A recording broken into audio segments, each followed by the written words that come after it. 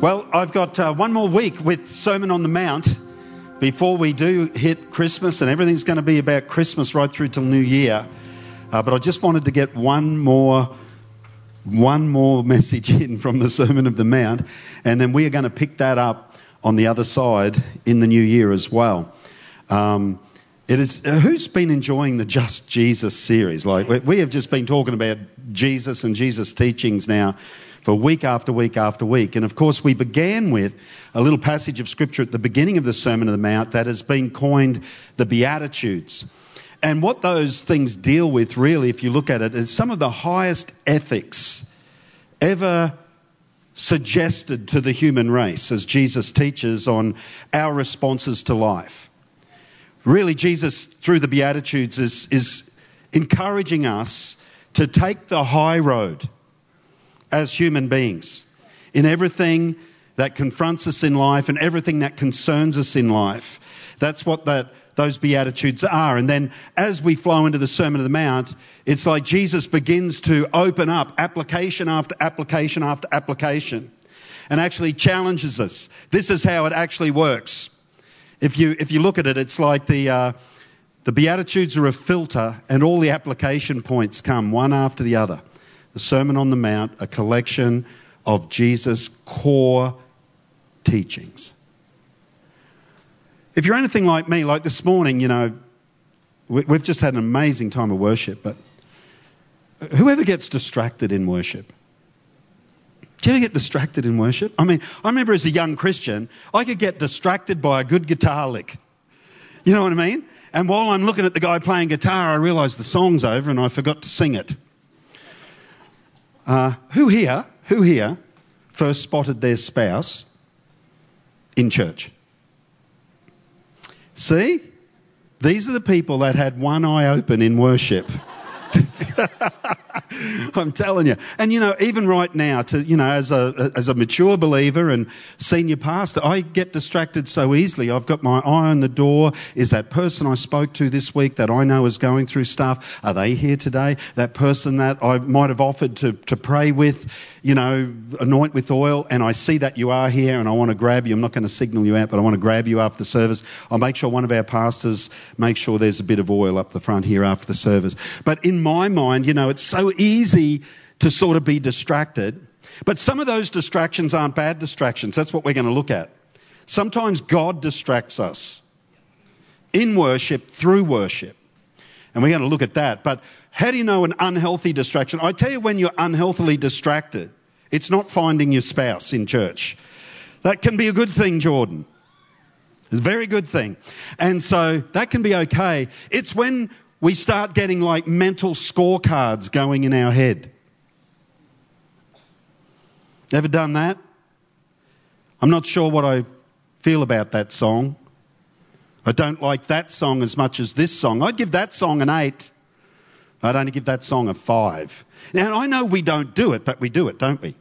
We don't do it that much. I don't think they led that song really well. I don't think they landed that song really well. And the fact is, that's only such a small part of worship. Singing is not necessarily worship. The first place of mention of worship in Scripture is actually Abraham offering Isaac. It's the first time the word worship is used in Scripture. And so worship inherently has as its core not a sense of necessarily joyful singing, although that is wonderful, the fruit of our lips giving thanks and praise. That's a wonderful thing. But actually the core thought of worship is sacrifice. That's what worship really is. So I want to talk to us today about getting worship right. And you'll see up on there, when the screen comes up, it should have, see, right is in inverted commas. And that's because it's really an irony to say it that way. That's humour. I mean, what is getting worship right? There's really no way you can tell, but there are things that should be happening in worship that help us understand that we are actually really worshipping. Because what worship is not so much singing as it is engaging God and having God engage us. That's what worship is. And so I want to read this passage of Scripture from Sermon on the Mount, Matthew chapter 5, verse 23 and 24. And then I'll read another verse a little later. Therefore, if you bring your gift to the altar. Now, understand that for Jesus, first century Jewish rabbi, what this meant in his context, before 70 AD and the temple was destroyed by invading Roman armies, this temple sacrifice was still happening in Jesus' day. They were still offering animals, plants, etc., as a way of worshipping and connecting with God. Interestingly, for them to offer the gift, to sacrifice, meant worship. Why? They understood it right back to the story of their father, Abraham. So when Jesus says, if you take your gift to the altar, what he's saying is, when you go to worship, that's what he's saying to them. That's what was hitting their minds. That's what should touch our hearts. When you go to worship, to really connect with God and to allow him not just to connect with you, but maybe, who's ever been scanned in worship? Not scammed, scanned. As in, you know God can see right through you and everything that's going on from top to bottom. There's a couple of honest ones amongst us. It's interesting here, Jesus goes on, he says, you give your gift at the altar, you go to bring it, and there remember that your brother has something against you. Leave your gift there before the altar and go your way. First, be reconciled to your brother and then come and offer your gift. And it's just really interesting the way Jesus seems to interject this totally disconnected subject. When you're off to worship, and then you remember, someone's got an issue with you. It's almost like he says, forget worship. Leave your gift there. And go and first reconcile with your brother. Leave your gift, drop and run, is what Jesus is saying. Reconcile with other humans and return. So let's just have a look at a few of the phrases in this passage. And this will be a challenging passage, but it's an incredibly liberating passage. Cool. Remember, we're seeing it through the lens, through the focal point or the fulcrum of the Beatitudes as being taking the highest road possible in our human experience. It says, and there remember. First thought is this: worship reveals our heart. If we actually really worship God, whatever form that might take, it doesn't need to be singing or... We do that, it's convenient, and congregational singing, I find, very inspiring and encouraging. And often that's where this happens, but not necessarily that. It should be every day as we live our lives and lay our lives down for Christ. But it reveals our heart. When you actually are a worshipper, I really believe when you worship God with all your heart, when you begin to put other things out of that priority zone in your life, you know yourself better than you ever can. When I see people that are really damaging, maybe, and I hate to use this word toxic, but maybe toxic in relationships, often it's because they are so totally self-focused, they have no perspective on what's going on in their own heart. But it's amazing how worship reveals our own heart to us. It's like in worship, God can hold up a mirror and truly show us ourselves. Distraction, as I said before, is not all bad, because God has a way of jogging our memory. Who's ever had their memory jogged? Start to worship and then you think, oh, I need to fix that. And not just about relationships with other people, but all kinds of stuff where it's like, I just need to fix that. Whoa, something's going on here that needs to stop. This is unhealthy. Come on, could we be honest enough? Because worship reveals the heart. Worship is a time of reflection to become self-aware of what's rattling around inside us. Worship tends to surface the deeper things in us. And that's why it's not just some kind of spiritual entree. If we want to call what we do when we arrive at church and we begin with song, it is very intentional. It is not just counting down the clock for those who get a bad car park to get here. It's not an entree waiting for the main course, which is some guy shouting into a microphone for 30 minutes. Worship is absolutely key. I hate being late into a worship service. If I had all can, I have to do all kinds of things during one, but if I had all can, I try and be fully present for the opening of it so that my heart can engage from that moment. Worship reveals our own heart. You know, Jesus said of worship that the time is coming when true worshippers will worship the Father in spirit and in truth. In spirit meaning from your innermost being with everything that's within you. And what truth means is transparency, authenticity, integrity. The time has come. That's what Jesus said. That's what the Father's looking for, is people who with all their hearts bear their soul before Him. It doesn't need to be a perfect soul. Just open it up. Because when you open it up and you engage Him in worship, He's able to speak to you about the things that you forgot last week.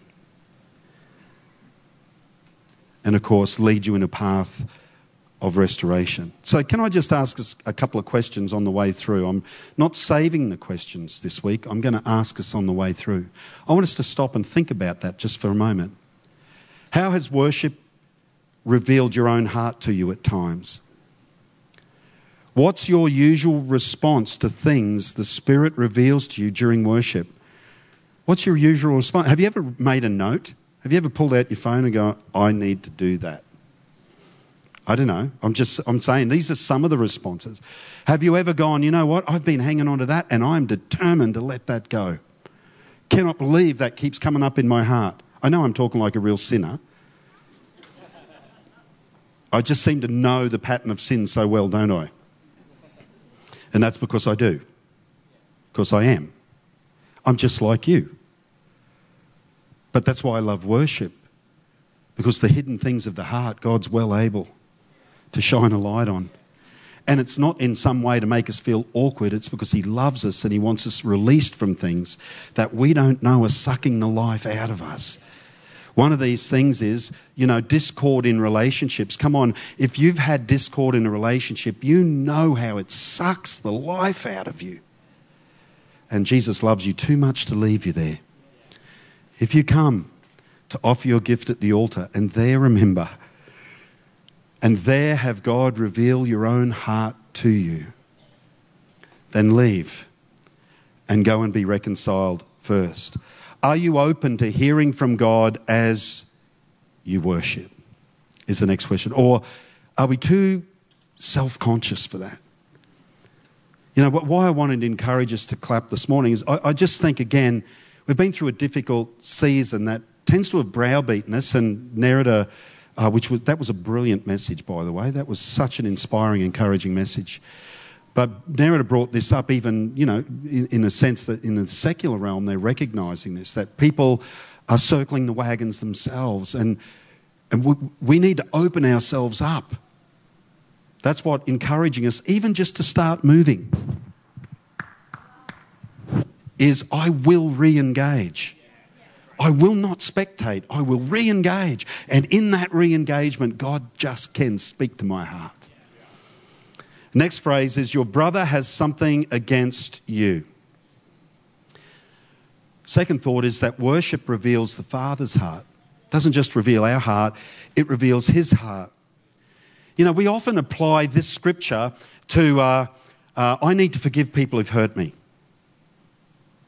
I need to forgive people who've hurt me. That is not what Jesus is talking about. He talks about that in other places, but that is not what He's talking about here. He's actually talking about us causing grief. If you go to worship and remember somewhere you've actually caused grief, it might not even be intentional. It doesn't matter what it was. You remember that, you're best to actually stop right there and first go and reconcile. And I find this, pretty amazing. I mean, for us to forgive others that have hurt us, that's entirely appropriate. Why? Because God wants us to be free. But what this says, it reveals the Father's heart, not just for us, but for others. He wants them to be free too. Because often we can just go, I don't know, I haven't really got any problems. I'm doing pretty well. No one's upset me lately. Without asking ourselves whether we've upset someone else. And it reveals the heart of God, not just for us, but for each other. How can we live in community if we don't live some of this stuff? Again, what Jesus teaches actually is what creates church.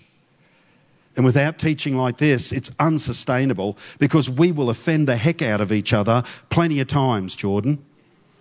I don't think you've ever offended me.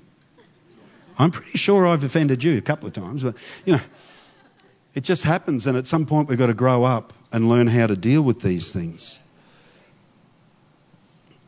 Because we're tempted to move on, give ourselves the benefit of the doubt, and we forget about everything else except that which affects us. And often it's only when there are potential consequences that we stop to think about. They'll get over it, but if you think they're not going to get over it and they're going to cause you trouble, then I probably should say something. And it still becomes about us, not about them. But in worship, God can reveal his heart to you where your heart is moved beyond the point of, well, I'm right anyway. A hardened, arrogant attitude. And all of a sudden it's like, oh, you know what? I didn't mean to do that. It might have been unintentional, but that doesn't change that it happened. And I'm the one responsible to first go and fix it. And this is not easy to do. But Jesus here calls us to consider grief we may have caused and actively pursue restitution. In other words, God wants people to feel free and released too, other people. And the thing is, he doesn't even qualify whether he has legitimate reason to be offended, your brother. This other party. Jesus doesn't even qualify whether they have a reason. He just says, if they are. Because have you ever said, they should just get over it? I didn't mean it. It doesn't lessen the pain sometimes. Everyone's really quiet. You doing okay? I know it's nearly Christmas time, but it's still November, so we're still preaching hard, okay? Next week, we start to talk about the Advent, and I'm really excited about that. This week, we're still on the Sermon on the Mount. So can I ask us a question? And I guess, can I just say, you can't always make reconciliation happen. Some people do not want to reconcile. But that does not absolve us from the responsibility of building a bridge all the way across the valley to their side. Whether they step on the bridge or not is none of our business. But whether the bridge exists, that's our business. So the question becomes, how self-aware am I when it comes to pain I cause others? Because you can find that in worship, funnily enough. You can find that in intimacy with God. You can find that in openness with God, where God can speak to your heart very, very clearly about situations you've forgotten about. Maybe because you wanted to, just move on. Even as I've been speaking, I've got no doubt some people will be thinking about stuff they haven't thought about for a while. And I just pray the grace of God on you. If it's in your power to make a step towards reconciliation, I pray courage and the grace of God upon you to do it. The third thought, the last thought, is first be reconciled. That's what Jesus says, first be reconciled. And I think what this says to me is that in Jesus' eyes, putting God first is putting people first. You want to put God first? Of course we all do. Right here, Jesus is prioritising reconciliation over worship. And it's really interesting. The Westminster Catechism, one of the sort of foundations of early Protestant thought, is that the chief aim of man is to glorify God and enjoy him forever. Our first aim, the chief aim of man, is to worship God. And it sounds really good, doesn't it? And then Jesus shows us how to do it in the most difficult way. You want to worship God? Put him first. Put your relationships first. Be a healing hand. Be an arm of reconciliation. Be someone who's quick to forgive and quick to seek a repair in any rift that happens in our relationships. It's all about putting God first, but this is how Jesus expects us to do it. Have you ever known someone in a spiritual bubble?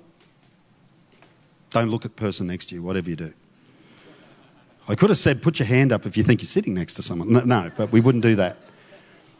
But have you ever known someone who's in a spiritual bubble and it's like they're so full on for God, they'll even step over people to let you know it? You see it on social media all the time. I can tell you that right now. And yet Jesus is saying, hang on, people first. You want to be passionate about God? Be passionate about people. The Apostle John puts it this way: how can you say you love God if you can't love a human being that's in the same room as you, who's created in his image? And it is an image of God question. So the question for us becomes, can I see the image of God in others or just in me? I mean, a lot of us have enough trouble accepting that we're made in the image of God. It's a really powerful thing to see the image of God in others, even in those that don't agree with you, who don't believe what you believe, who don't look the way that you look, who don't act or think the way that we act and think. But somehow to be able to look past the differences and see a human being created in the image of God. And I think that is what Jesus is trying to bring through here. It's another nail in the coffin of the myth of redemptive violence. That we can push back hard, we can live the way we want, we can hurt people as long as they're the right kind of people to hurt. And that will solve our ills and the ills of the world.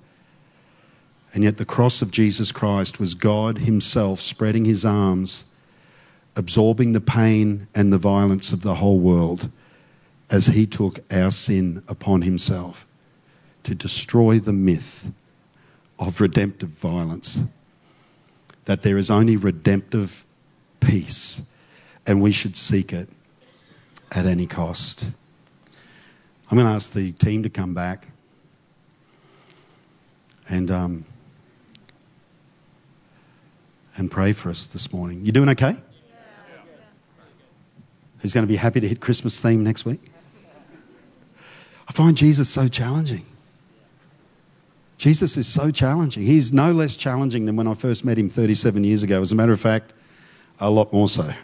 I thought it was just about giving up a silly car and trying to fly a bit straight as a young person making dumb decisions.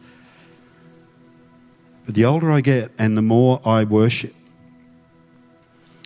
the more he peels back the layers, the onion. Come on, who's had that experience? And the more you realise that I can never afford to let or to want him to stop doing that. That's what we call a hardened heart. But Lord, I'll come into your presence. I'll try and be as real and transparent and as authentic as I know how. I will worship you, and as you bring things to my heart, as you reveal your own heart to me, I will allow the power of the Holy Spirit and the Lordship of Jesus Christ to transform my life into your image. Beautiful, isn't it? That's the gospel. So could we stand together this morning? Let me pray for you. Jesus, you're challenging, but you're so good. It's only ever for us. It's only ever to help us become fully human. To realise all that we were created to be. To strip away the lies, the myths, the false assumptions that our world generates, and to bring us back to truth. And as you said, you shall know the truth, and the truth will set you free. So Jesus, we thank you for your truth.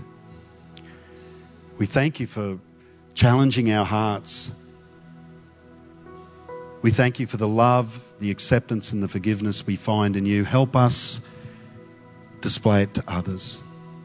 Help us live that out in the real world.